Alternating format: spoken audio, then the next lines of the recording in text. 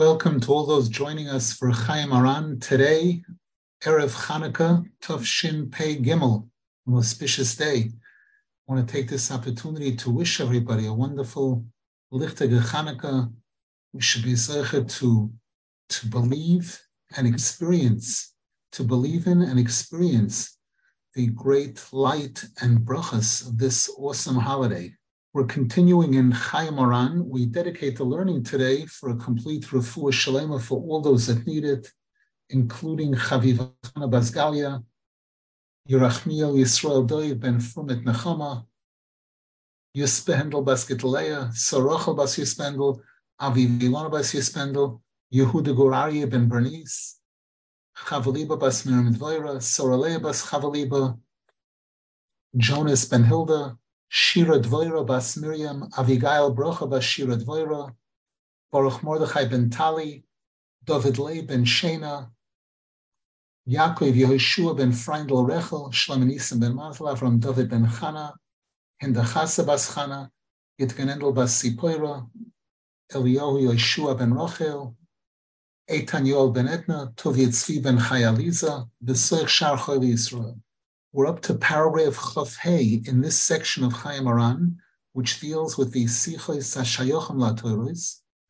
And Rab Nasan Zal now speaks about chapter 60 in Likutei Moharan, which is one of the outstanding Rosh Hashanah Torahs that Rabbeinu Zal said, which begins with the words Pasach Rabbi Shimon. Rabbi Shimon Bar Yochai Zal opened up and said incredible things in the Zohar HaKodesh. Rab Nasan Zal writes that after Rabbeinu Zal completed that shir, he said jokingly that today I said three things that are different from what the world says. The world says that stories are good to put people to sleep. And I say that stories are the most powerful thing to inspire and wake people up from spiritual sleep. Number two, people say that from talking, a woman isn't going to become pregnant. Von Sorgen wird man nicht trocken in Yiddish.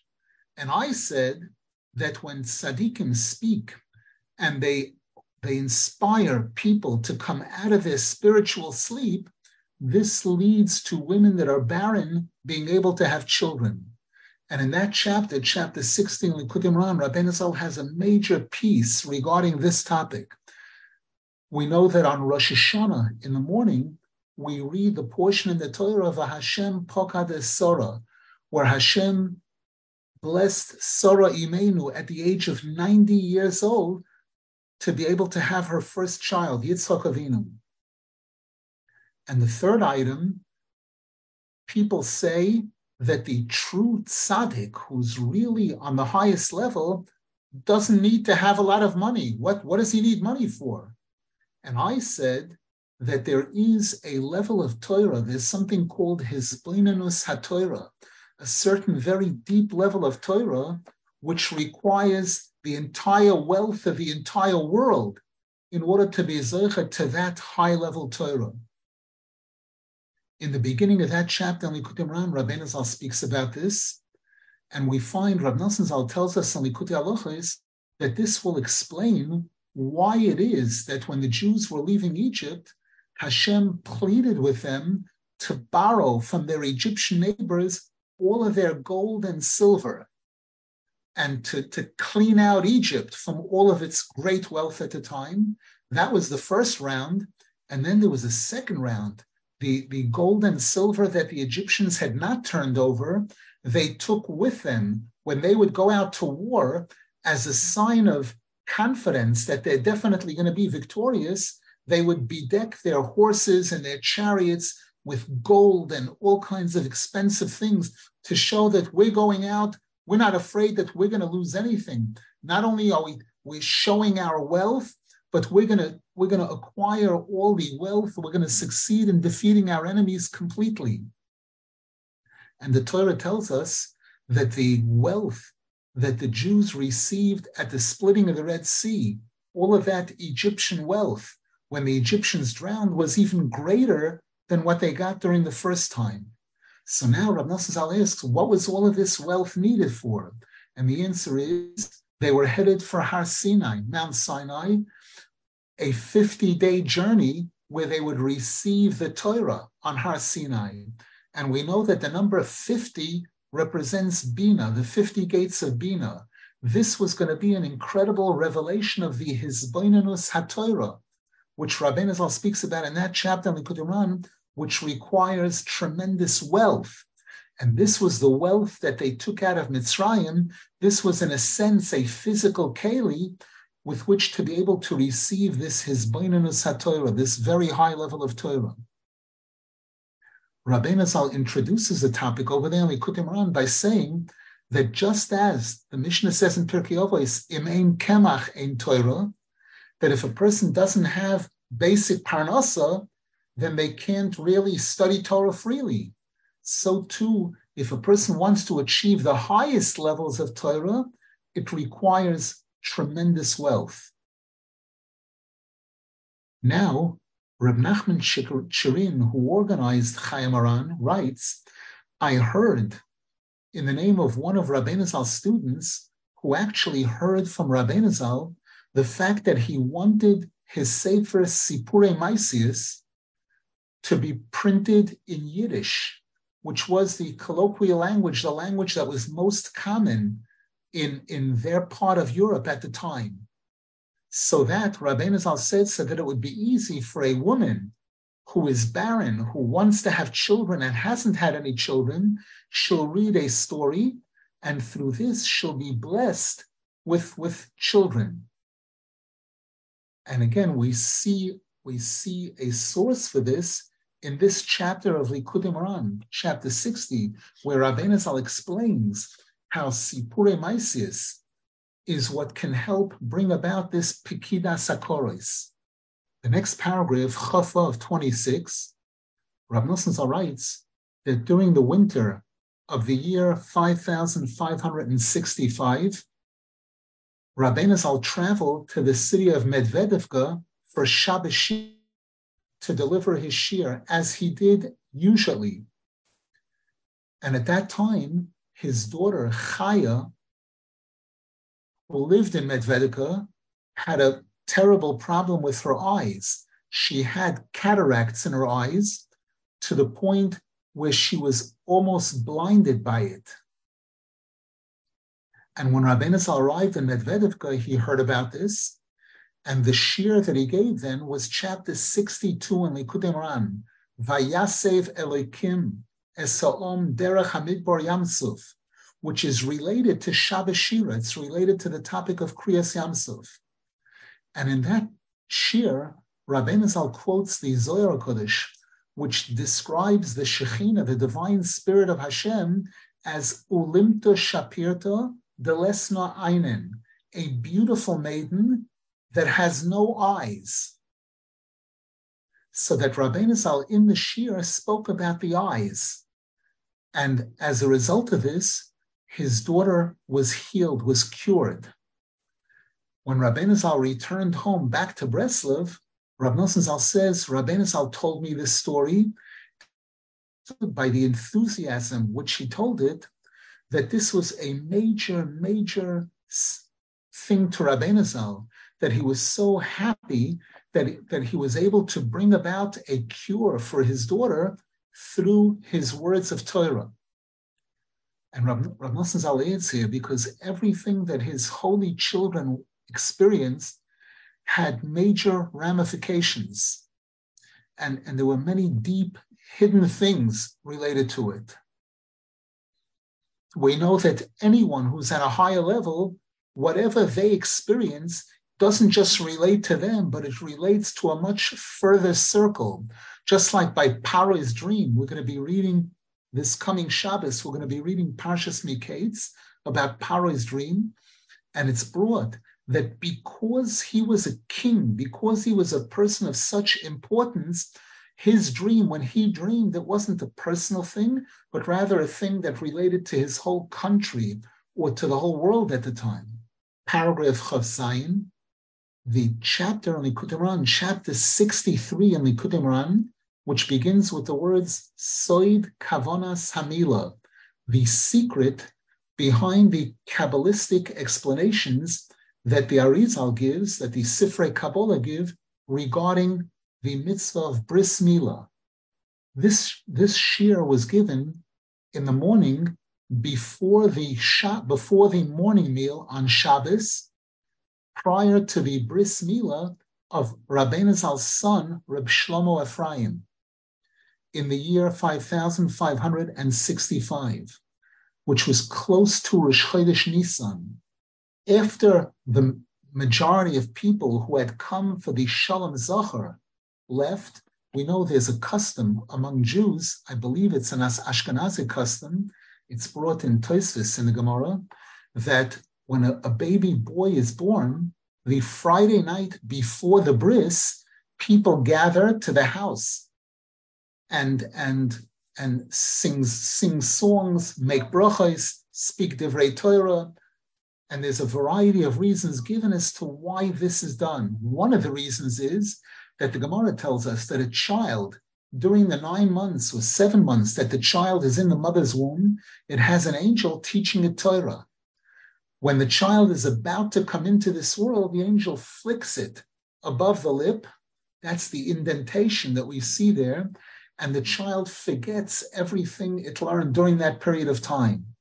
So as a consolation, imagine the tremendous loss that the child feels. As a consolation, people gather and they sing, they speak divrei Torah, they make brachos to console this child over his loss. This is one of the reasons it's brought. There's a sefer, Taimei HaMenhogim, a famous sefer, that provides a number of reasons from different sources for this custom. So after most of the people had left, Rav Nosson Zal says, I and a few close friends remained standing in front of Rabbeinu Zal, and he took a look at my shoe, which had become very crooked, meaning the heel of the shoe somehow got twisted and was facing towards the front of the shoe. And Rabbeinu Zal made a joke, sort of. He said, your shoe looks like somebody who got slapped in the face. Dein Shir chot aponim v'apachin ponim. In Yiddish, this is how Rabbeinu Zal said it. Then he was quiet, and we definitely believe that every word that came out of his mouth was very significant, and there were very deep secrets in it. As Rabbeinu Zal mentions that concept in chapter 42 in Likutei Moharan. Then Rabbeinu Zal commented and said, our sichos chulin, our ordinary talk, and the word our, he said very slowly, implying that our ordinary talk is very, very significant. We know that the Gemara says, sichas chulin shel talmidei chachamim tzorech limud, that when a Talmid Chacham is speaking, and it doesn't appear in an obvious way to be words of Torah, study his words carefully. Because of the fact that he is so involved in Torah, anything he says will have a connection to Torah. Then Rabbeinu Zal said, let a mekubal say how in this sentence that I just said is included all of the kavanos, all of the Kabbalistic kavanos of Milah, and even what's higher than those kavanos. And then Rav Nosson Zal says, Rabbeinu Zal started shooting with a beautiful grace. He said, the Gemara says, there's a concept of v'tofach lo al panav.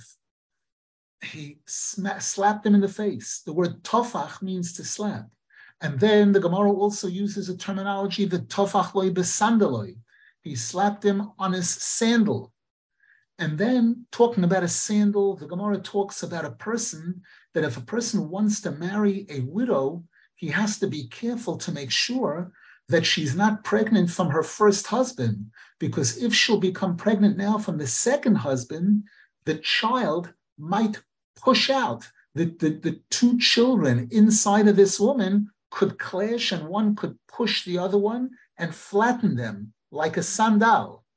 And then Rabbeinu Zal also mentioned what the Gemara says in a different place, the Gemara speaks about Drus Asish, and then the Gemara says, Masha Osisa Anova Okev Lesilusa, that which humility, compared to humility, it's like the heel of the foot. Compared to Chachma, it's a crown on its head. I'm sorry, what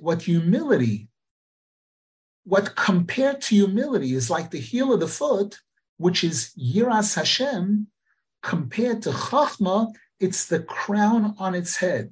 Reishis Chachma Yiras Hashem. We're told that Yiras Hashem is Reishis Chachma, it's above Chachma. And at the same time, there's a pasuk, Ekev Anova Yiras Hashem, that Yiras Hashem is like the heel of the foot compared to Anova. And in each one of these statements, it was all related to the heel of the foot, the sandal, this concept of smacking in the face. And all of this is also related to the concept of pigama bris, a person chas v'shalom committing sins in the area of purity between the relationship between men and women, and tikkun abris, which is all part of this major subject of Mila, which is one of the highest forms of tikkun abris. Rabbeinu Zal said, a Jew who has a bris Mila is already entering into the category of tzaddik. And then Rabbeinu Zal went on to give that shir that's documented in chapter 63 in Likutei Moharan. Rav Nasan Zal points out, but we don't really understand it because that chapter in Likutei Moharan doesn't seem to flow as smoothly as other chapters. It's difficult a little bit to see the connections between the different pieces that Rabbeinu Zal presents there. And not only that, but he doesn't really explain each piece, but rather it was said as ramazim, at hints. But Rav Nasan Zal says, through all of this, we were able to see how in an ordinary statement of a true tzaddik are hidden incredible secrets. And may Rav Nasan Zal adds a prayer, may Hashem bless us to be able to see and understand the wonders that are found in this Torah. We have a commentary, one of the commentaries, Reb Nachman Shirin, who was one of the most learned students of Reb Nasan Zal, and he was outstanding in all parts of Torah. And in his commentary, Parporos L'Chachma, on this Torah, he does make a serious attempt to explain quite a number of things in that chapter on Likutei Moharan. So it's not left completely vague, but it's one of the deeper chapters of Likutei Moharan. Now, Reb Nachman Shirin adds over here, I heard that after Rabbeinu Zal completed that shir, some of the people there were asking him questions because they weren't able to understand it that well, and they weren't able to understand how the pieces connected together. And Rabbeinu Zal said, whose fault is it that you don't have a clear understanding of such spiritual things?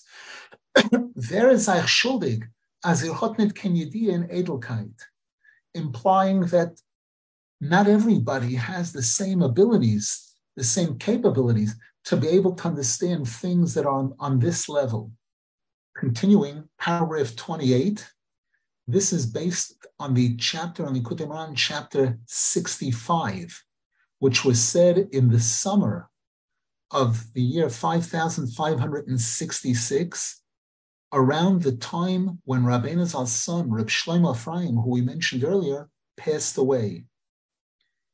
Rab Nasan Zal writes that he and his close friend, Rab Naftali Zal, were standing with Rabbeinu Zal on the upper floor of his house, and Rabbeinu Zal started describing to them the tremendous pain and suffering that he's going through from all sides. And Rabbeinu Zal elaborated on it because Rab Nasan Zal writes, Rabbeinu Zal had a tremendous amount of suffering, both from family, from outside, from everywhere, from all sides. All the time he was going through tremendous struggles and difficulties. And while he was talking about this, he said, what do you know about how great a loss this is to the world, the passing away of this child? My entire heart is shattered. And then Rabbeinu Zal started crying. The tears started flowing down his cheeks. And Rav Nasan Zal says, we immediately walked away. We felt so ashamed and embarrassed standing there watching him cry, to the point where we felt like the whole world was falling apart. That was the feeling. And Rav Nasan Zal adds here that there's another place where he hints a little bit to the great hope that Rabbeinu Zal had for Klal Yisrael had that child not passed away. And this is actually a reference to the Sefer Chayey Moharan, Rav Nasan Zal's biography, which is included in the book Through Fire and Water. The book Through Fire and Water, Bo'eshu B'mayim, is actually a combination of about 10 different sources piecing together Rav Nasan Zal's life. But here, I'm gonna quote a little bit from this Sefer Chayey Moharan. Rav Nasan Zal says that on Sunday, the 5th of Av, which happens to be the Arizal's yahrzeit, my Rebbe Reb Michel's yahrzeit, Rav Nasan Zal writes, we heard from Rabbeinu Zal the entire order of what's going to take place before Moshiach comes. And Rabbeinu Zal said that it was already the time, within a few years, that Moshiach is ready to come. And Rabbeinu Zal said he knows which year, which month, and which day Moshiach is expected to come. However, now he's definitely not going to come at that time. And Rav Nasan Zal says we understood that the postponement was because of the fact that this child, Reb Shlomo Ephraim, had passed away. Rav Nasan Zal says, Rabbeinu Zal had also mentioned this to me earlier. Then he mentions that another time, on another occasion, also on a Sunday, we were traveling with Rabbeinu Zal, and we accompanied him when he left, till he left the city of Ladizhin in one of his travels. And when he left, we sat on the wagon with him. This is Rav Nasan Zal and Rav Naftali Zal. And then again, Rabbeinu Zal went over the secret that's written in the Sefer Megillas Storim, the Megillah of hidden things. Rav Nasan Zal says things that were never ever heard before, meaning the entire order of what's going to take place leading up to the coming of Moshiach. And Rav Nasan Zal writes that it was written down in this Sefer Megillas Storim only in code, in tremendous code, only Roshei Tevos.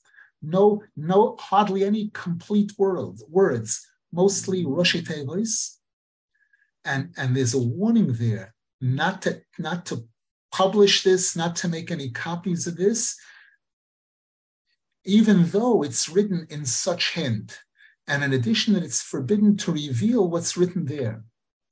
Rav Nasan Zal writes, unfortunately, a lot of what was said was forgotten immediately and was not even written down. Because this incident took about 2 hours. Rabbeinu Zal spoke for about 2 hours. And he warned us not to speak about this. And if we write it down, to write it down only in code. But Rav Nasan Zal writes, unfortunately, the majority of this was forgotten because it wasn't written down immediately. Afterwards, it says what they heard a second time from Rabbeinu Zal several years later. This was on an Erev Shabbos, on a Friday, the 8th of the year 5516. This is a little more than a year before Rabbeinu Zal passed away. And it concludes there that after Rabbeinu Zal told this the first time, he came to us with tremendous joy. And I'm sorry, we were extremely excited and happy about this. And then Rabbeinu Zal left on his way. Afterwards, when Rabbeinu Zal returned home, we told him that we were so happy that we were privileged to hear this. And Rabbeinu Zal said he was also very, very happy that he got to tell this over. And Rabbeinu Zal says, I said to Rabbeinu Zal, it's true, it's beautiful, but when is this going to be? And Rabbeinu Zal said, just being able to tell it over is something very, very special. The fact that this was put into words that were said in this world, something that was so hidden till now. Rav Nasan Zal writes how fortunate, how lucky we are that we got to hear these hidden secrets which were never heard before. And here we see in parentheses that after Rav Nasan Zal's passing away, these writings were, and we don't know exactly where they are. Chaval al Diaf, and woe is to this document that's lost. There is a little bit of information known about this, that the brother-in-law of Rabbi Avram Reb Nachman, Reb Alter Tepliker, was one of those who had a copy of this. And at one point, my Rebbe, Reb Michal Dorfman, Zochron Avracha, when he was in Russia, had a copy of this. This is during communist times. And because of the fact that he was afraid he didn't know what was going to be, when communism was going to end, and if he was going to survive it or not, he did give it over to somebody. And this Megillah Storim did get out of Russia to Eretz Yisrael. There are people that have copies of it. It's about 4 or 5 pages, but again, it's all written in Roshei Teivos. It's almost impossible to make any clear sense of it.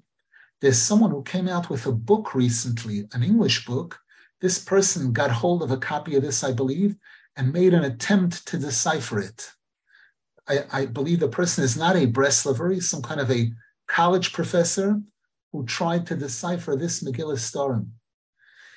We hope and pray, we're approaching Hanukkah. Hanukkah is an 8-day holiday, and 8 represents Olam Haba. 8 represents the coming of Mashiach. We hope and pray that we'll be zeicha by performing the mitzvahs of this Yantif with simcha, by lighting these candles, the 36 candles which correspond to the 36 hours in the beginning of creation, the Shabbos, the day of Shabbos, and 12 hours of Friday, during the day when Adam Rishon was created, when we're told that there was an incredible light in the world for those 36 hours, and then Motzei Shabbos, Saturday night, it was hidden away. And we're told that these 36 candles that we're going to be lighting on Hanukkah are a taste of that great light, which is reserved for the future. We should be zeicha that in the merit of all the great tzaddikim, and in the merit of the mitzvahs that Klal Yisrael does, b'pshitas u'b'tmimus, to get to see the coming of Mashiach, the building of the third final Beis Hamikdash, b'mehera b'yameinu, amen v'yamein. We just started this story about that Rav Nasan Zal and Rav Naftali Zal were standing there with Rabbeinu Zal. Rabbeinu Zal cried and they left. We'll continue this in Yitzhak Shem B'li Neder the following Sunday. And again, I believe it's the 8th day of Hanukkah. I hope we will have a shir, and the shir will be like today. It'll be earlier. It'll be 9 a.m. American time, 4 o'clock Eretz Yisrael time, for 30 minutes. It's a shir. Freilich and Hanukkah, Rav Nasan. Thank you so much. Freilich and Hanukkah to all.